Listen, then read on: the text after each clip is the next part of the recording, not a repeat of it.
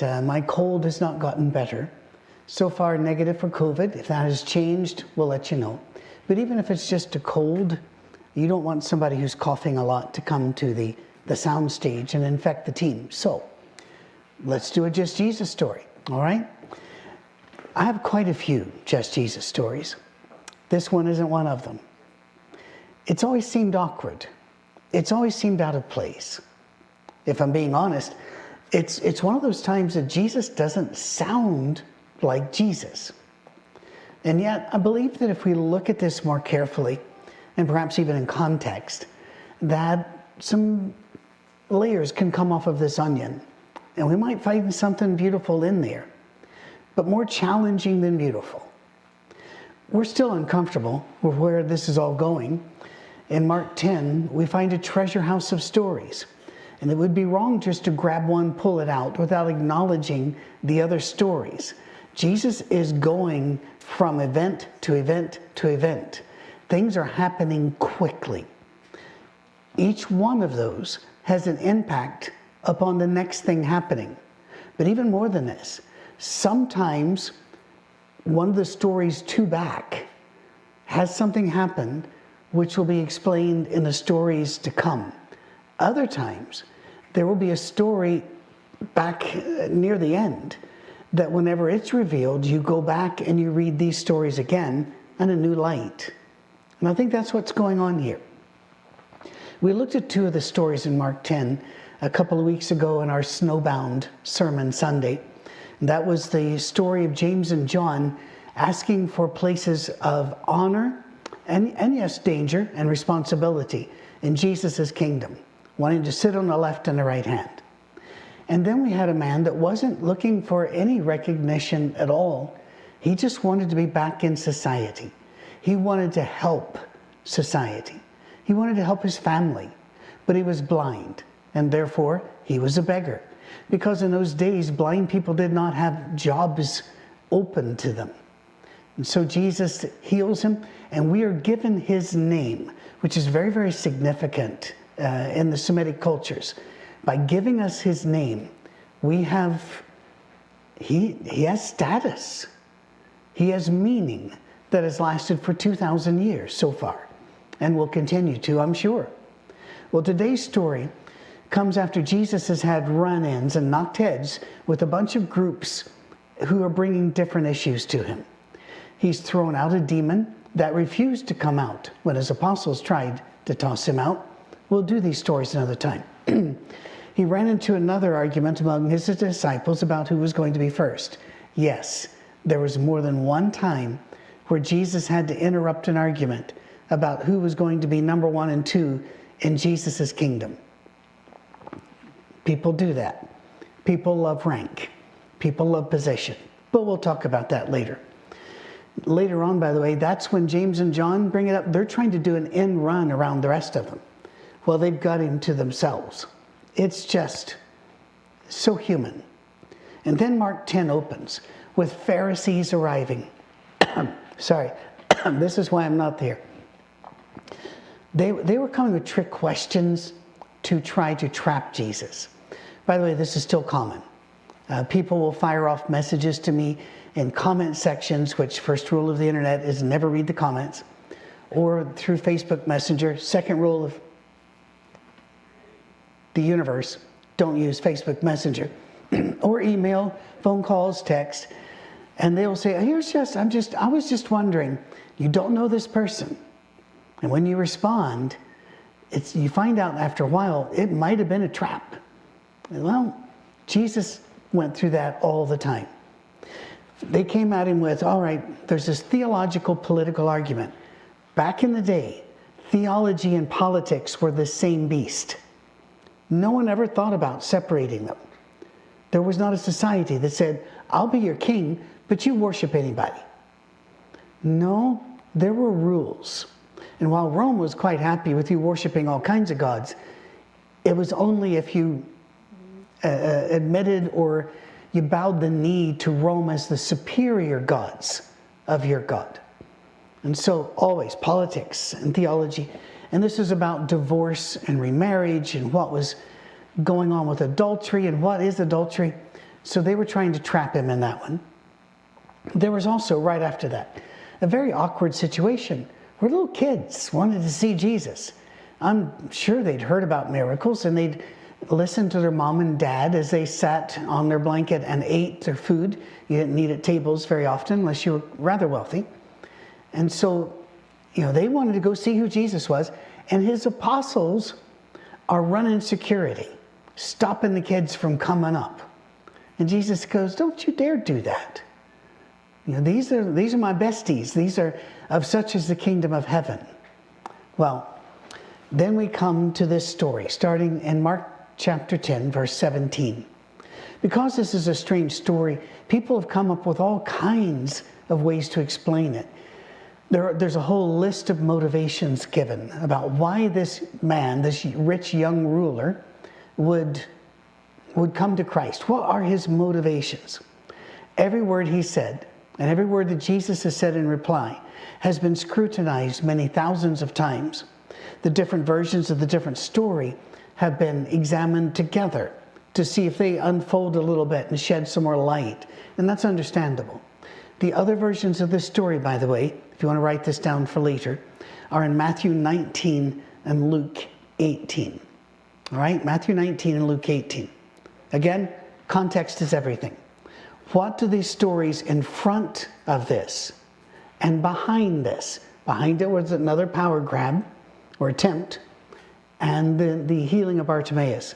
What do they all deal with? Well, they all deal with power and status. These are very human concerns, but we also see them in the animal world. They're all around us. Dogs are pack animals. There is always a leader in the pack. There's a pecking order even among the birds. That's why it's called a pecking order. They're in primates, no matter which form they are, whether they're baboons or chimpanzees or great apes or monkeys, they have a very strict social order. Among elk or deer, you see them bashing their antlers together. There is a social order for power and status. My father-in-law raises longhorns in Texas. And I was out with him, and you can feed them out of your hand. They're his pets. But as we're walking around, I asked him, I said, I don't know what kind of animals herd animals are. I said, I know pack animals and I know flock animals, both of which have a set of very well understood behaviors. What's a herd behavior? Do they have an order? And before I could even get the rest of the sentence out, he goes, oh yes. He says, they go after each other. It is not a straight out fight, but a little push here, a little bite here, a little shove there. Every cow in this pasture knows exactly where it is in the line. And he said, and if I take one of them, put it in the truck and go have a surgical procedure done on it or something, when I bring it back, it starts at the bottom and has to work its way up. Well, here's the thing. Jesus wants us to be different from the animals. He doesn't want us to be an animal. He doesn't want us to be a whole bunch of noisy kids fighting to see who's king of the hill. He wants something different from us. But things can get in the way. There are things that can really get in the way between Jesus and us that will keep us from being able to do for Jesus what he wants us to do, and will keep him from being able to do things for us. And hence the story. This young man comes up. As Jesus started on his way, a man ran up to him and fell on his knees before him. Good teacher, he said, what must I do to inherit eternal life? Fair question. Every single one of us has it. And even though most of us think we know exactly what the answer is, there's always that little bit of doubt that we'd be willing, if I only had one question to ask God. Whenever I ask people that, the vast majority is something like, am I okay? Am I doing all right with you? What can I do to inherit eternal life? So Jesus does a little odd wordplay here. Why do you call me good? Jesus answered. No one is good except God alone. that was kind of a one-off sentence. And in most versions of the Bible, whenever the modern printers print it, they don't make a separate paragraph there. And I think that maybe they should, because that seems to be kind of a throw-off sentence, because it doesn't match with what goes next. It doesn't contradict. What I mean is it doesn't flow. It's almost like, all right, guys, gather around some logs. Let's sit down and have a discussion. You're coming to me? Huh, okay, appreciate it. And then, so why do you call me good? There's no one good but God. Well, there are going to be some things happen later, but not yet in Mark and Matthew and Luke. They're very consistent on these stories. There are differences, but they are more of a different perspective. They don't really contradict. They kind of flesh each other out. Now he gets the hard bit. You know the commandments. You shall not murder. You shall not commit adultery. You shall not steal. You shall not give false accusation or testimony. You shall not defraud. Honor your mother and father. See why I'm not there? Teacher, he said, all these I've kept since I was a boy. Let's stop. All three accounts give basically the same story. So what's going to happen here? Well, Jesus is about to lower a boom. But first of all, he says, okay, keep the commandments. And he names some of them. What you don't get is in Matthew has the young man saying, which commandments? Decent question, by the way. Because if your first thought is, well, the 10 Commandments, that's what he's talking about. The Jewish people looked upon the whole of the law. So 613 laws, if you count them one way, 611 if you do it the other way. So he's going, which ones? And so Jesus gives him a few. Don't commit murder, don't commit adultery, don't steal, don't give false testimony, don't defraud, and honor your... So we got 6. Some people say we have 5 because they put defraud and steal in the same thing. And whenever the guy goes, he goes, oh, I've kept those. So it's a legitimate question. Did I do something wrong with my food? Was it not kosher? Did I do something wrong with the sacrifice? I mean, all of those, we are human beings. We have problems. He might have been concerned about what other commandments were there that he might have missed, in which case he was a decent, honorable guy. He also could have been wondering how many of these Pharisaical laws are really your laws, because that was a problem. Matthew talked about that in Matthew 15.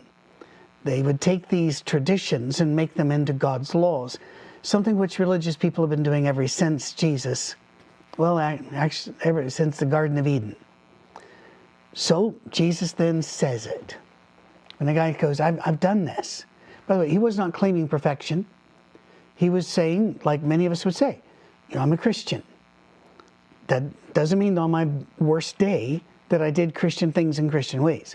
But I'm a Christian, trying. This young man saying, I've been following this road.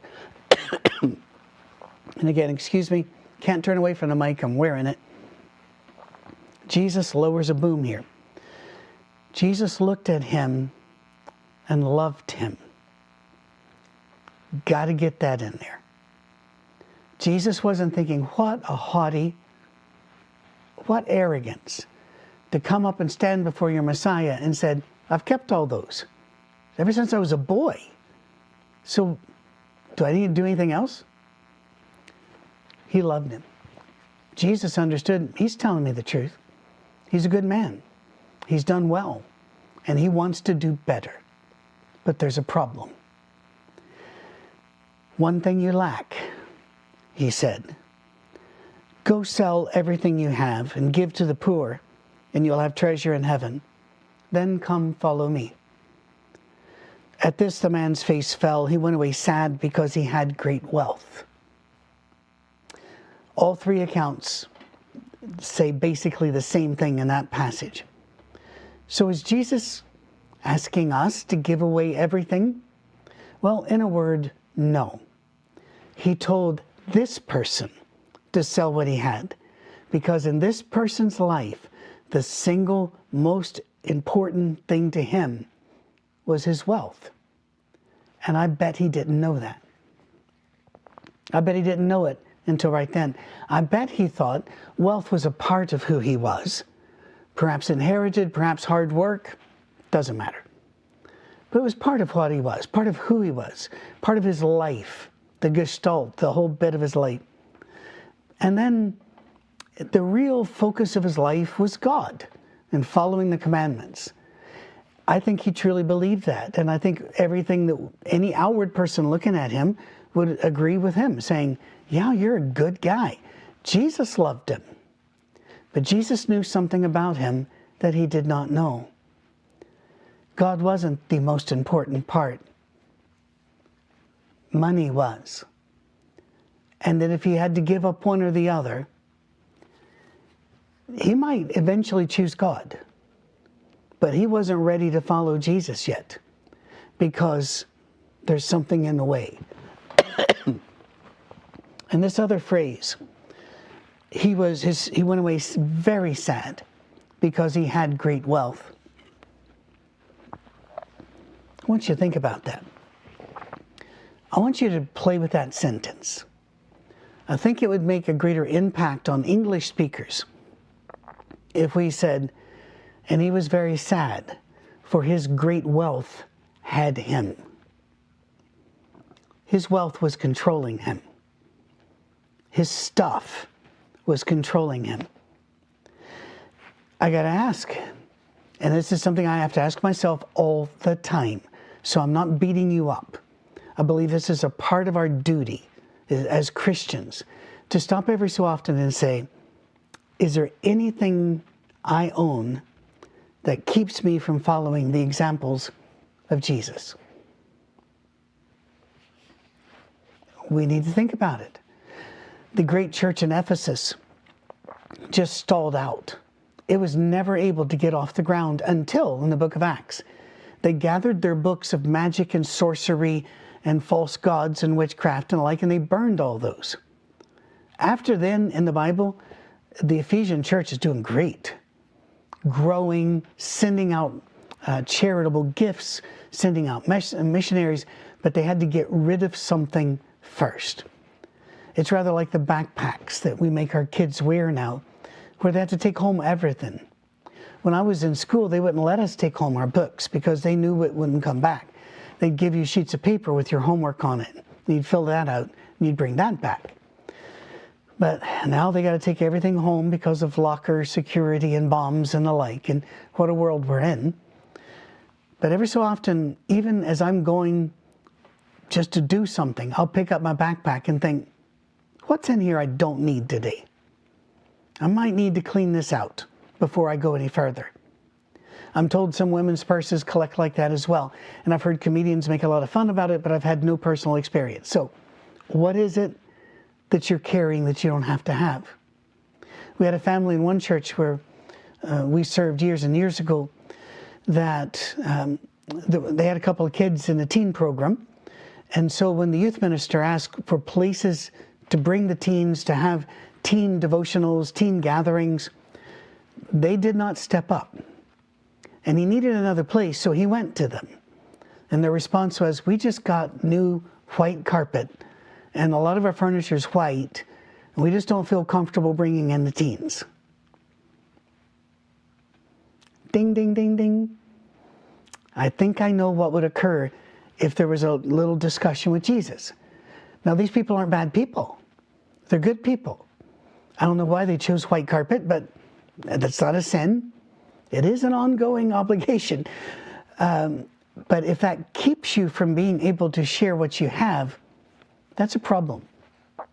When we were working in Scotland, I got a car, and one of the first bits of advice I got from another preacher in Scotland was, no, don't let people call you for rides for Sunday. At that time, I have no idea what it's like now. At that time, buses they weren't good for Sunday travel. I would assume that's changed. But people would call you from miles away, asking if there's a way that you could come get them. And he's saying, I've worn out 2 cars, I've lost a lot of money. You can't keep them repaired. You can't keep them clean. So just don't. And I looked at him, I said, but I think that's what we're supposed to do with our stuff. And we never came to terms on that. There's so many other things. I have guitars in the house. I love guitars. But if I was too afraid of them being dinged up to use them in a church or to let teens or somebody come and play them, and if you've come to my house, you know this. I point out, say, you pick up anything you like. Don't worry, if you ding it, it doesn't upset me. It's a thing. I had to learn that. That wasn't natural. Christ had to teach me these things. So, I want you to think what it might be that is standing between you and God, between you and Christ. Your full service, your full devotion. What has you? What do you own that also owns you? For some, it's entertainment. I know people who would rather miss a Sunday worship than miss an episode of their show. This is very different now that we stream and we can binge watch. But I can remember many times Christian women going on, they would not miss an episode of The Bachelorette or The Housewives of. And I'm going, what kind of entertainment is this? Why are you so devoted to this? And the response back was not exactly what I wanted, but it might be entertainment, it might be security. I'd love to give to Jesus. I'd love to give to One Generation Away, GraceWorks, Flint Global, the Bread Shed up in Poplar Bluff. I'd like to give to those, but people are saying our money's going to be worthless and we need to save. What about that? Don't store up treasures for yourself on earth. Well, that's got to be a metaphor. Really? What do you have which has you? On Twitter, social media, and the like, politics? Your stance on COVID and vaccinations? Do you have that, or does it have you? We'll come back to this. So, verse 23, Jesus looked around to his disciples and said, how hard it is for the rich to enter the kingdom of heaven. The disciples were amazed at his word, but Jesus said again, children, how hard it is to enter the kingdom of heaven. Some very early manuscripts say how hard it is for those who trust in riches to enter the kingdom of heaven. It is easier for a camel to go through the eye of a needle than for someone who is rich to enter the kingdom of God. The disciples were even more amazed and said to each other, well, who then can be saved? Jesus looked at them and said, with man, this is impossible, but not with God.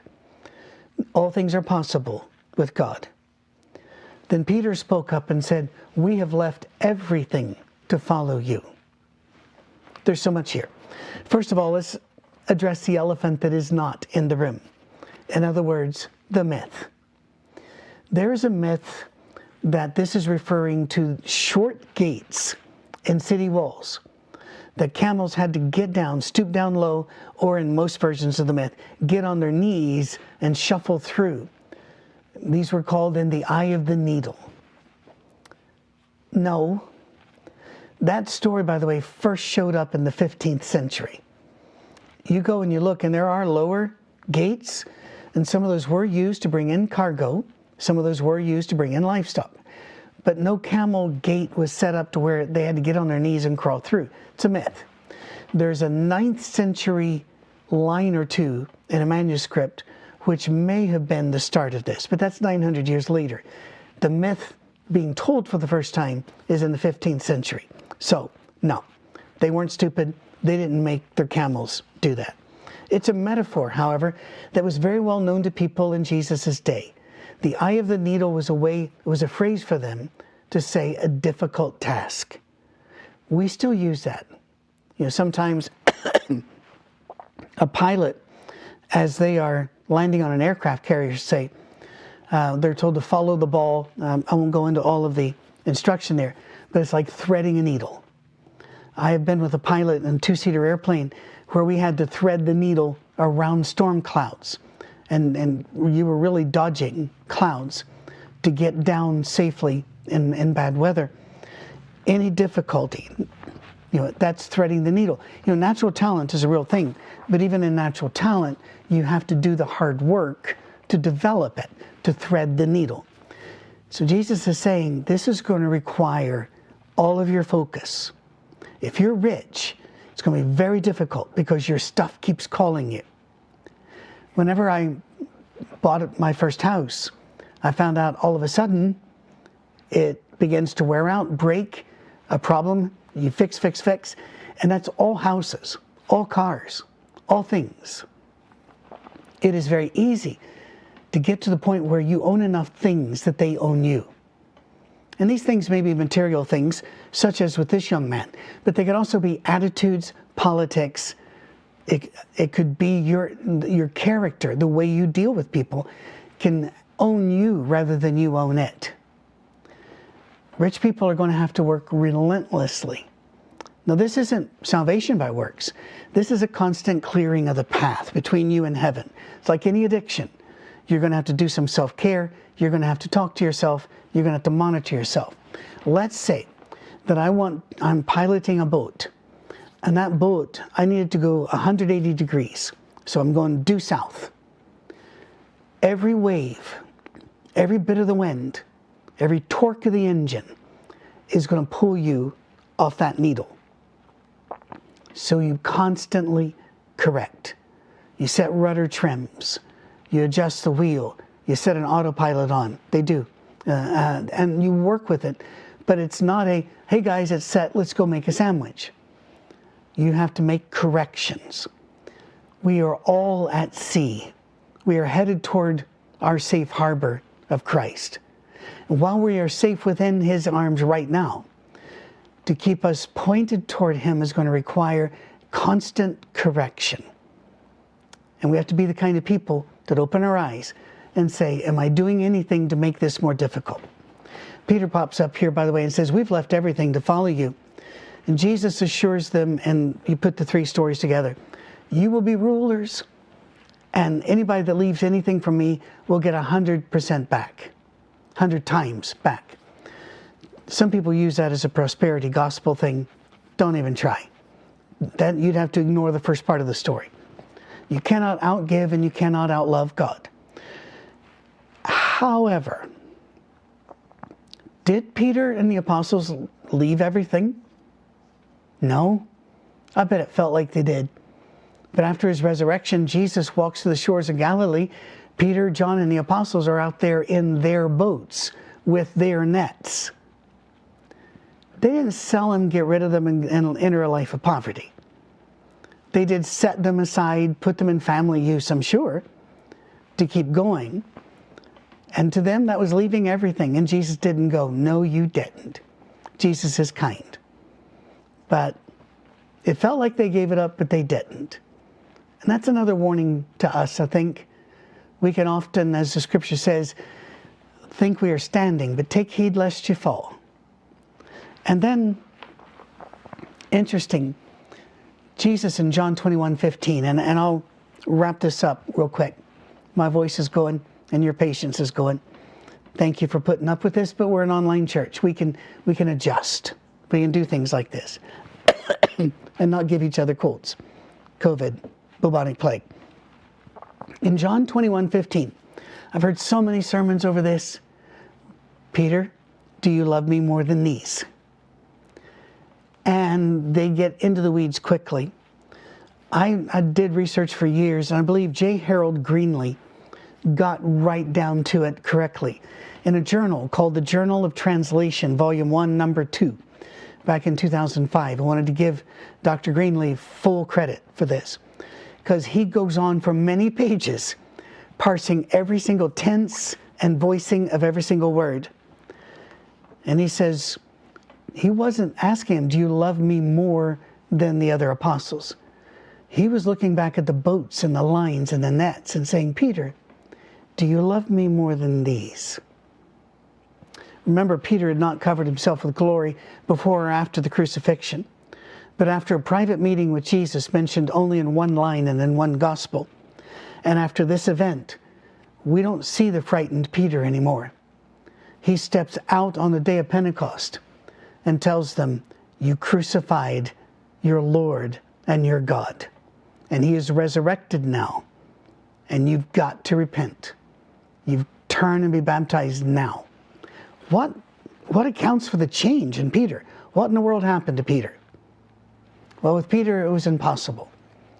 But as Jesus said, with God, all things are possible. And God drew him past the things that were holding him back. May God draw us through the things and past the things that hold us back. May we, as the writer in Proverbs said, make level paths for our feet so that things aren't more difficult than they need to be. Don't be carrying around things that are actually gripping you. Give it some thought. Give it some thought. And God bless you. Next week, Devin Pickard, I'll be preaching in his church, and we have 2 speakers that will be speaking at our Safe Harbor on the sound stage. So in the meantime, stay as well as you can. If you're not well, stay home and love one another.